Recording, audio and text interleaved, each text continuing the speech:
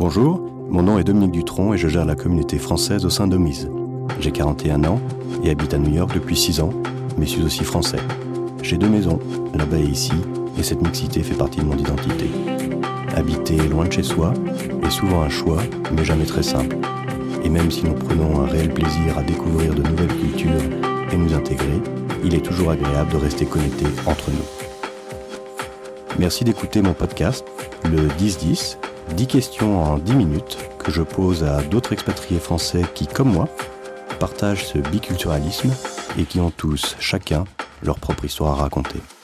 Entrepreneurs, salariés, artistes, tout le monde est concerné. Ce moment est pour vous.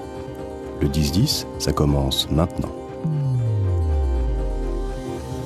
Aujourd'hui, pour mon 4e épisode du 10-10, je reçois Valérie-Anne Demulier. Valérie-Anne est belge, a fait des études de droit des affaires et a travaillé comme avocate au Luxembourg. Et d'ailleurs, c'est marrant, j'ai aussi fait un court passage en Belgique et au Luxembourg. Elle est arrivée à New York en 2015 en tant que business developer et s'est trouvée une passion pour l'organisation d'événements.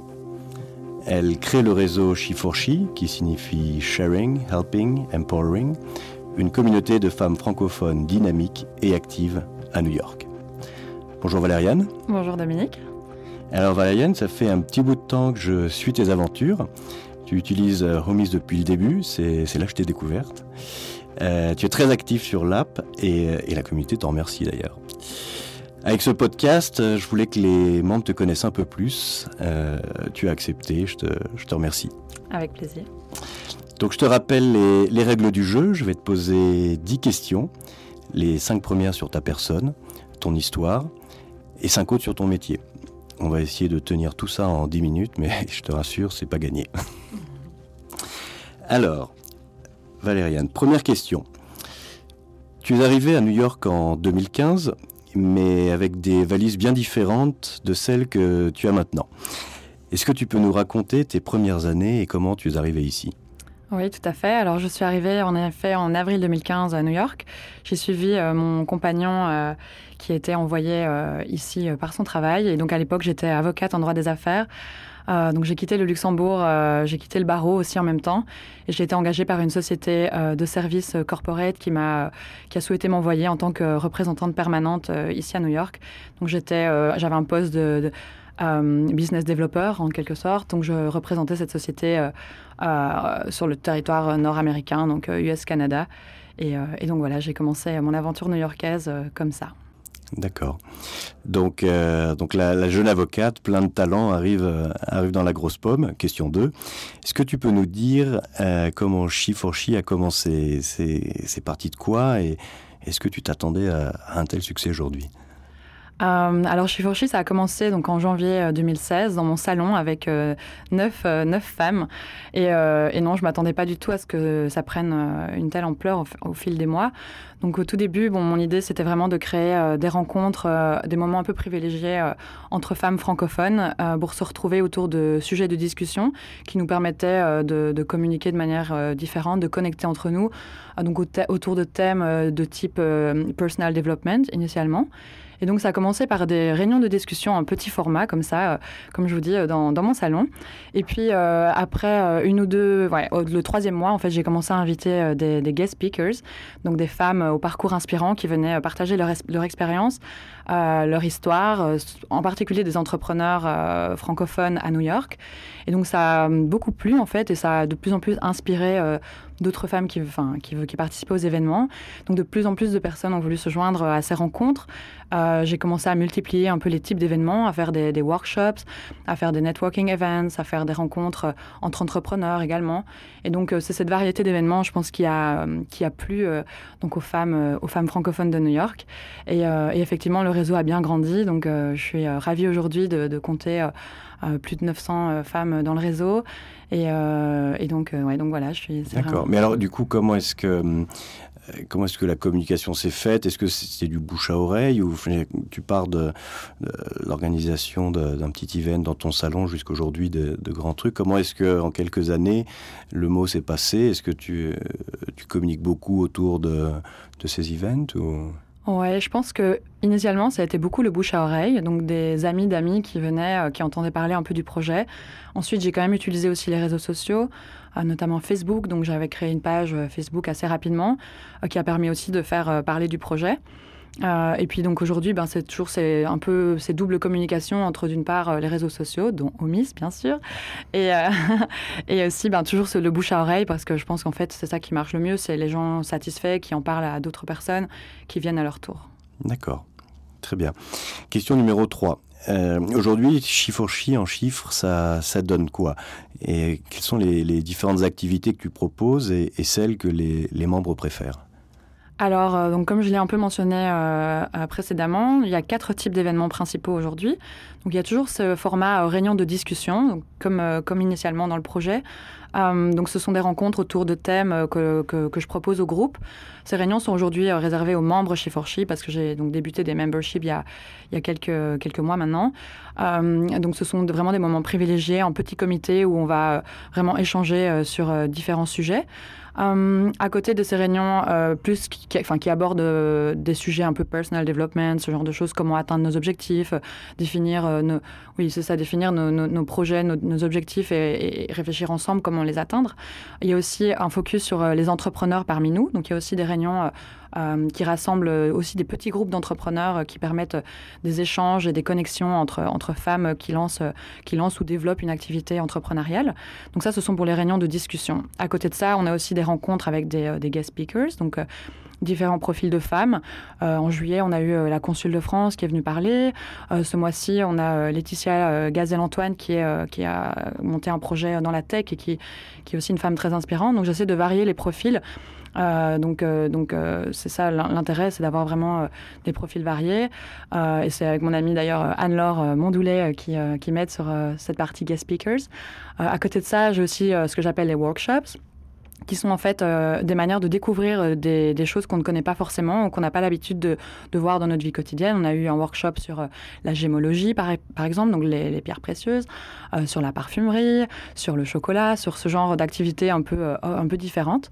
On a aussi des workshops plus business-oriented, comme par exemple ce soir d'ailleurs, on a un workshop sur l'elevator pitch, donc comment apprendre à pitcher soi-même, son projet, son entreprise. Donc j'essaye aussi là d'être assez diversifiée et d'ouvrir à différentes choses.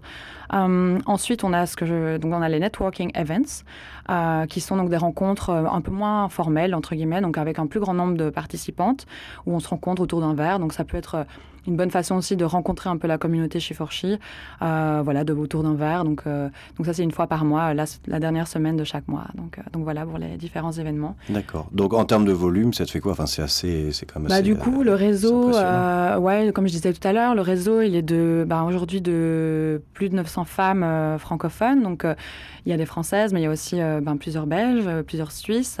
Et on a même une Américaine qui parle français, donc c'est assez chouette. Et donc voilà, je dirais... Est-ce que tu attires aussi justement peut-être des Américaines francophiles qui seraient intéressées aussi par ces événements, ou est-ce que tu es vraiment francophone dans le... Disons que il y a certains événements qui sont en anglais, donc là, dans ce cas-là, on peut tout à fait venir si on n'est pas francophone. Après, là, il y a quand même une bonne partie des événements qui sont en français, donc c'est vrai que c'est plus facile si on parle français soi-même. Après, il y a parfois des anglophones qui viennent. On en a déjà eu plusieurs fois, que ce soit des apéros, que ce soit des rencontres avec des guest speakers, quand la guest speaker parle en anglais. Donc on est complètement ouvert, évidemment, à d'autres communautés, et c'est sûr que c'est toujours un plaisir d'accueillir des Américaines ou d'autres nationalités. Après, la communauté en tant que telle est définie comme francophone, donc c'est vrai que tous les membres She sont francophones. D'accord. Donc aujourd'hui, si une personne qui rejoint le groupe She4She s'attend à quoi? À peu près 4-5 events par mois, un dans chacune des sections, des sections dont tu as parlé. Catégories, c'est merci. Ça, entre 4 et 6 événements par mois. D'accord. Et alors, comment est-ce que tu es arrivé à... Parce que je crois que tu as changé tu as donc quitté ton travail, je crois, récemment, en novembre, voilà. Comment est-ce que tu es arrivé à gérer encore à l'époque avec ton day work et tous ces events? Est-ce que c'était simple? Je présume que non. C'est ça, au bout d'un moment, je me suis dit qu'il fallait faire des choix, que c'était pas possible de tout faire. Mon boulot me prenait quand même du temps à côté, évidemment, et She4She a pris de plus en plus d'ampleur dans ma vie. Et donc, effectivement, c'est passé un peu d'un side project à un full-time project aujourd'hui. Et cette transition s'est faite de manière assez organique, assez naturelle, finalement. Ça m'a pris de plus en plus de temps. J'y consacrais, en fait, tout mon temps libre, en quelque sorte. C'est devenu comme un hobby. Et aujourd'hui, à un moment donné, donc en novembre 2017, je me suis dit, OK, j'ai vraiment envie de me consacrer à 100% à ce projet que j'adore, qui me rend heureuse, dans lequel je m'épanouis et par lequel j'ai l'impression aussi d'aider d'autres femmes et de très bien. Trouver un sens à ma vie.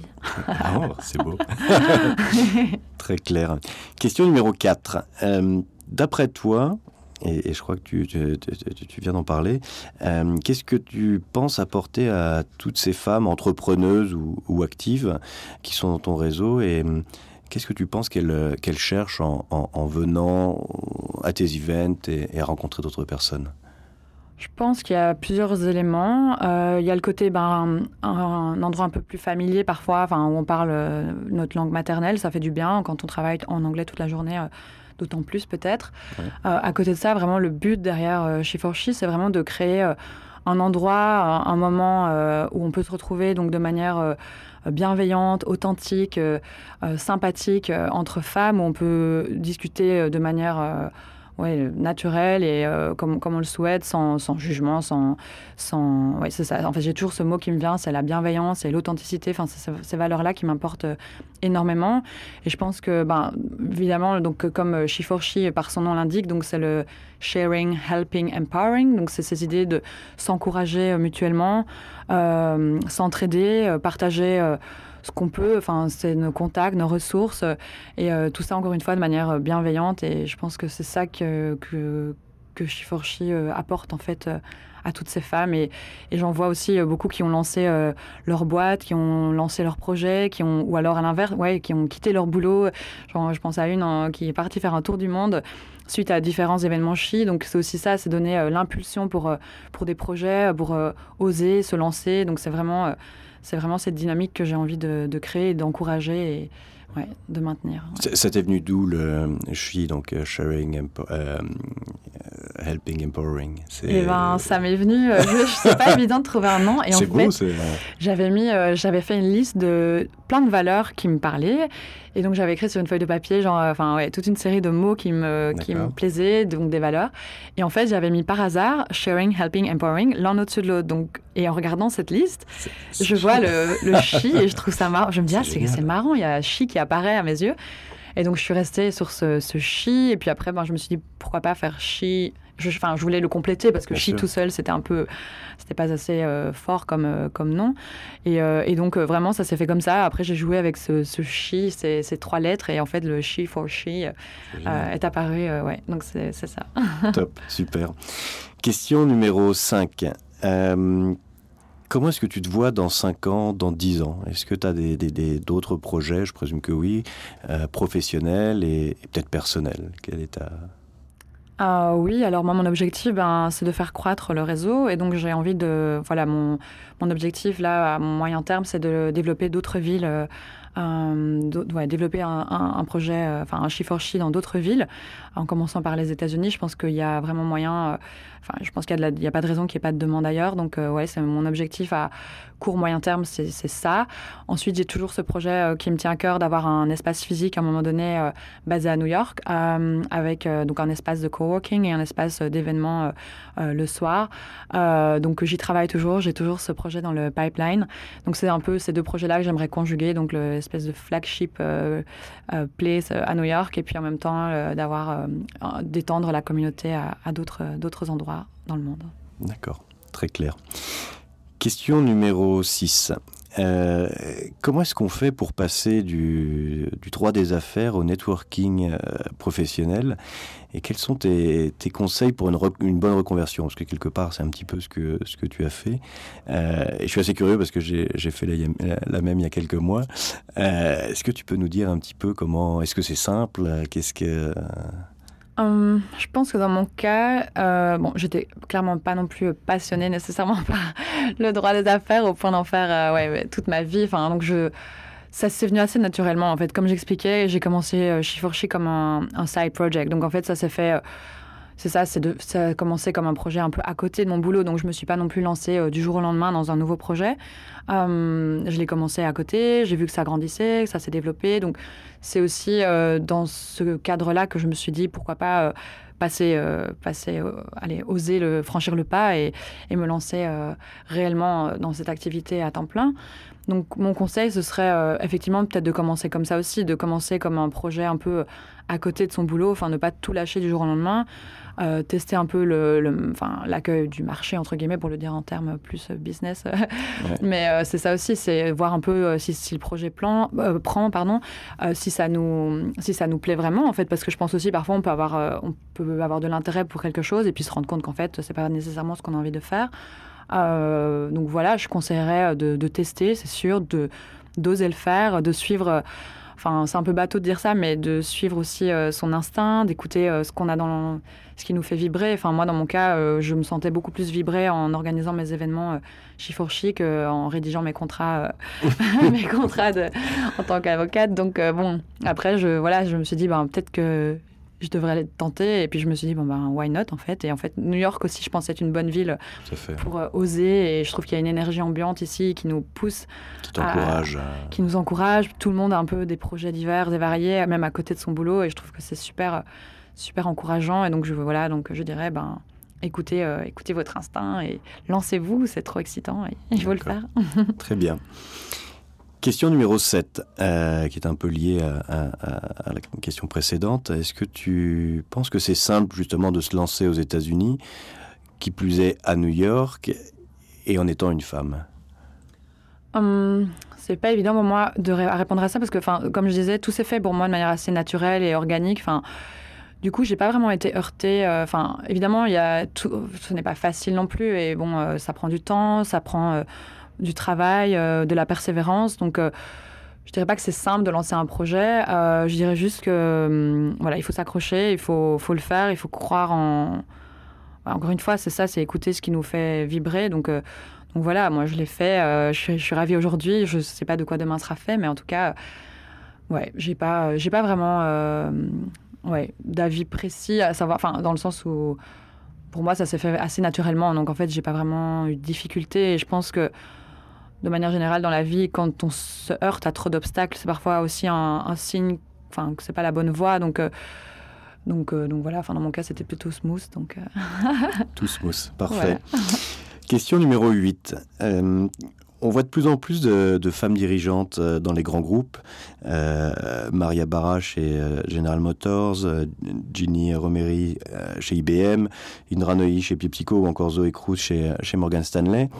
Est-ce que tu penses que cette accélération de la montée des femmes dans le monde de l'entreprise, dans une société où l'inégalité des hommes et des femmes est un sujet de plus en plus récurrent, est quelque chose est un signe?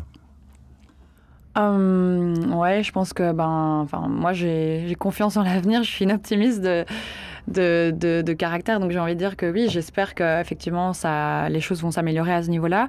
Je trouve ça effectivement des signaux positifs de voir de plus en plus de femmes accéder à des postes de direction, des postes importants à responsabilité, etc. Et on voit que ça fonctionne en fait et que ces sociétés sont successful. Donc voilà, c'est plutôt un bon signe. Je pense aussi que moi, par mon initiative, c'est aussi, parce que je suis convaincue que le fait de se rassembler entre femmes, de s'entraider, de se serrer les coudes, ça pousse dans cette direction-là et ça aide. J'ai évolué dans un environnement corporate pendant tout un moment et j'ai aussi pu observer que les femmes ne sont parfois pas toujours très tendres les unes envers les autres ou ça joue des coudes, etc. Et je trouve ça un peu dommage que cette concurrence un peu néfaste existe. Donc moi, j'essaie justement de revenir à de la bienveillance entre femmes, à s'entraider, à se pousser vers l'avant. Et donc, je pense que c'est aussi en faisant ce genre d'initiative qu'on arrivera toutes plus loin, plus haut, plus fort. Donc voilà. Ouais. C'est très beau. Merci. Question numéro 9, qui est un peu plus tournée vers New York. Quel est ton quartier, ton resto et ton bar préféré? Alors, j'ai eu un coup de cœur quand je suis arrivée à New York pour West Village, que j'adore. J'adore l'ambiance de ces petites rues mignonnes et j'adore toujours. J'aime bien aussi Brooklyn, le côté le côté Williamsburg et tout. Enfin, j'aime beaucoup aussi. D'ailleurs, mon resto préféré, il est à Williamsburg. C'est Desnuda. C'est un resto de ceviche, poisson cru, préparation de poisson un peu mariné, etc. C'est délicieux. Enfin, j'adore ce resto. Le cadre est très sympa d'ailleurs. Et le lundi, ils ont des happy hour oysters toute la soirée, donc je vous le conseille si vous aimez les huîtres. Et pour le bar, je dirais, j'aime bien, il y a un speakeasy que j'aime bien, qui c'est le Backroom dans Lower East Side. J'avais plusieurs fois tenté d'y aller, mais le week-end c'est toujours rempli de monde, donc c'est pas évident. Mais là, j'ai emmené mon cousin qui était en visite, je l'ai emmené lundi dernier, et en fait c'était complètement vide parce que c'était un lundi soir. Et en fait, c'était top. C'est vraiment, l'endroit est vraiment canon. Il est vraiment dissimulé, donc il faut savoir où il est. La décoration est vraiment top et je pense qu'ils font même des concerts live parce qu'il y avait j'ai pu du coup voir l'endroit mieux puisqu'il y avait personne dedans, enfin quasi personne. C'est vraiment top. Donc je vous le conseille en jour hors week-end. C'est vraiment joli. Super. Donc, parfait. Tu habites dans quel quartier? Là, je suis Upper East Side, mais plutôt bas. Enfin, je suis 64, donc pas trop haut, ça va. D'accord, super. Et je rappelle à tout le monde qu'on a toute une série de listes, dont notre liste des speakeasy sur l'app, où le backroom est référencé. Voilà. Et je suis sûr que tu l'as déjà vu, il y en a toute une longue liste encore. Super. Question numéro 10.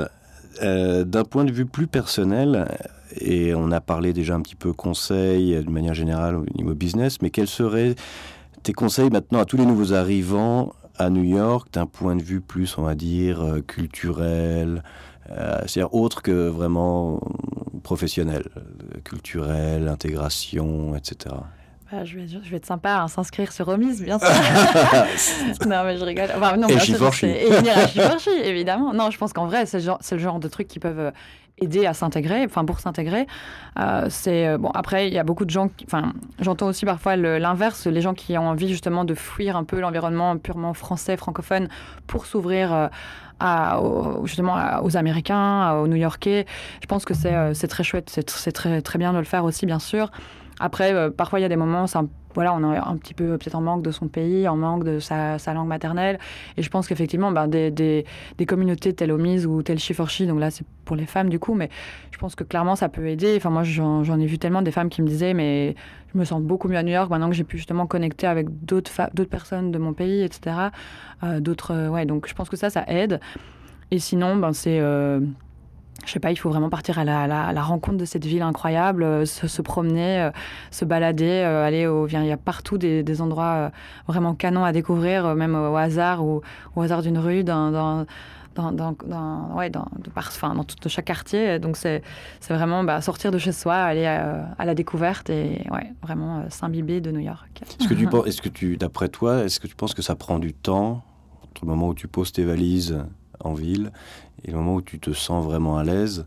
Est-ce que tu penses que ça prend du temps ou moi, je pense que, je sais pas, j'ai peut-être eu de la chance. Moi, ça a été assez rapide, en fait. J'ai vraiment eu un coup de foudre pour New York, alors que j'étais jamais venue avant de décider d'y emménager. Donc, c'est assez marrant. Mais moi, j'ai adoré tout de suite, donc je me suis sentie très vite à l'aise. Je sais pas, j'ai l'impression que à la fois les gens disent parfois c'est une ville difficile, en même temps je trouve que c'est une ville qui est à la fois assez accueillante, je trouve. Je sais pas. Moi j'ai une expérience tellement positive que j'ai du mal à vraiment avoir un avis objectif peut-être. Je pense que chacun a un peu son expérience, mais je pense effectivement que si on se retrouve avec des gens de sa culture et tout, ça peut clairement aider. Moi ça m'a aidé en tout cas. Je sais que j'ai connecté dès le début avec quand même des gens francophones et tout, et ça a joué clairement pour mon bien-être dans la ville et me sentir pas trop dépaysée, pas trop déboussolée et désorientée. Donc voilà. Ouais. Très bien, très clair. Parfait. Écoute, merci Valérie-Anne. On arrive à la fin du podcast, des 10 questions. Merci pour avoir partagé avec nous un petit bout de ta vie, ton expérience et tes conseils. Je vous conseille à toutes et à tous grandement de participer aux événements, de participer aux événements de Valérie-Anne, que vous retrouverez sur l'app Homies naturellement. Vous pouvez aussi retrouver ce podcast et tous les prochains à venir sur iTunes, Google Play et SoundCloud. Enfin, si vous voulez vous aussi partager votre expérience avec la communauté, envoyez-moi un petit message sur l'app afin qu'on se rencontre. Donc merci Valérie-Anne, je te souhaite beaucoup de succès dans tes aventures. Je suis persuadé qu'on va encore beaucoup entendre parler de toi. Et merci d'être sur Homies. Merci beaucoup Dominique. Et si je peux juste dire un petit truc. Bien sûr. Je vous invite aussi à aller voir sur le site de She4She. Pas de souci. Donc c'est SHE4, donc pour le 4 c'est un 4 pour le site. Et à nouveau SHE.com, donc She4She. Et vous retrouverez aussi tous les événements en ligne sur le site. Et vous pouvez nous contacter, il y a un formulaire de contact, vous pouvez devenir membre via le site. Donc voilà, merci beaucoup. Exactement, merci à toi. Merci Dom.